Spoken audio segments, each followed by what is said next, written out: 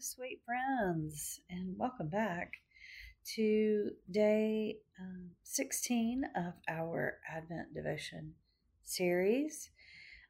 It is December 16th, Saturday, and we are persevering, and I appreciate that you are still with me halfway through our Advent Devotion series, and I'm just so thankful for each of you for listening and for the opportunity that I have to write these lessons. It has truly been a blessing to put them on paper. As always, I encourage you to read all of the scriptures that are in the lectionary for today. I'm going to be focusing on the 2 Thessalonians scripture. Also, our hymn today mysteriously does not show up in any of the United Methodist hymnals and supplements to the hymnals. And it is shocking that "O Holy Night" is nowhere to be found in our Methodist books of hymns. But you can find it online, obviously, and in some other hymnal papers from other denominations. So, I will be reading to you from O Holy Night today, but it is not in our Methodist hymnal.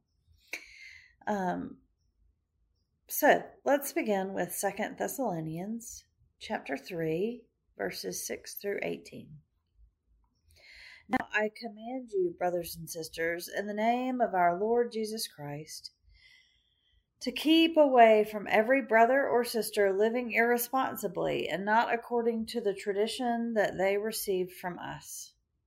For you yourselves know how you ought to imitate us. We are not irresponsible when we are with you, and we did not eat anyone's bread without paying for it. But with toil and labor we worked night and day so that we might not burden any of you. This was not because we do not have that right, but in order to give you an example to imitate. For even when we were with you, we gave you this command: anyone unwilling to work should not eat. For we hear that some of you are living irresponsibly, mere busybodies, not doing any work. Now such persons we command and exhort in the Lord Jesus Christ to do their work quietly and to earn their own living. Brothers and sisters, do not be weary in doing what is right. Take note of those who do not obey what we say in this letter. Have nothing to do with them, so they may be ashamed. But do not regard them as enemies, but admonish them as brothers and sisters. The word of God for us, the people of God. Thanks be to God. O holy night. O holy night, the stars are brightly shining. It is the night of our dear Savior's birth. Long lay the world in sin and error pining, till he appeared and the soul felt its worth. A thrill of hope, the weary world rejoices. For yonder breaks a new and glorious morn. Fall on your knees. Oh, hear the angel voices. O night divine, O night when Christ was born. O night divine, O night divine. Led by the light of faith serenely beaming, with glowing hearts cradle we stand. So led by light of a star sweetly gleaming, here come the wise men from Orient land. The King of Kings lay thus in lowly manger, and all our trials learn to be our friend. We know your needs, to our weakness is no stranger. Behold your King, before him lowly bend. Behold your King, before him lowly bend. Truly he taught us to love one another. His law is love and his gospel is peace. chains shall he break.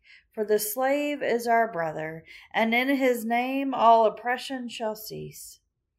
Sweet hymns of joy and grateful chorus raise we. Let all within us praise his holy name. Christ is the Lord. Oh, praise his name forever. His power and glory evermore proclaim. His power and glory evermore proclaim. It is that last verse that people sing but don't really like to truly hear. Chains shall he break, for the slave is our brother, and in his name all oppression shall cease. Love God and love your neighbor. We see it throughout Jesus' ministry, and I know I've said it in more than one sermon. It's the theme of the entirety of Jesus' life and ministry. It is the model that he lived and tried to teach in all of his parables and lessons. Love and peace are the litmus test for true believers. In our scripture from Thessalonians today, we see Paul warning them about people who imitate believers but are not really doing the right things in life. Now, such persons we command and exhort in the Lord Jesus Christ to do their work quietly and to earn their own living. Brothers and sisters, do not be weary in doing what is right. Take note of those who do not obey what we say in this letter. Have nothing to do with them, so they may be ashamed. Here's the good stuff. Do not regard them as enemies, but admonish them as brothers and sisters. Live humbly and do the work of the Lord. Even these people that are only acting like they are faithful are not to be considered enemies.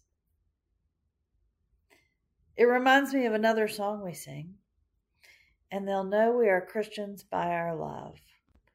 Working hand and side by side with people of faith, no matter what else may be different about us, is how we know we are Christians and how we show we are Christians. Sweet hymns of joy and grateful chorus raise we.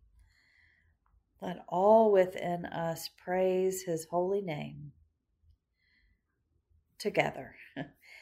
In one voice this Advent season, let us sing the praises of the one who is born to save us and show the world what Christian love looks like, even to the slaves and even to our enemies. Amen. Our centering moment today is this: how can we find ways to work together to be an example of God's love and joy this Advent season? Amen.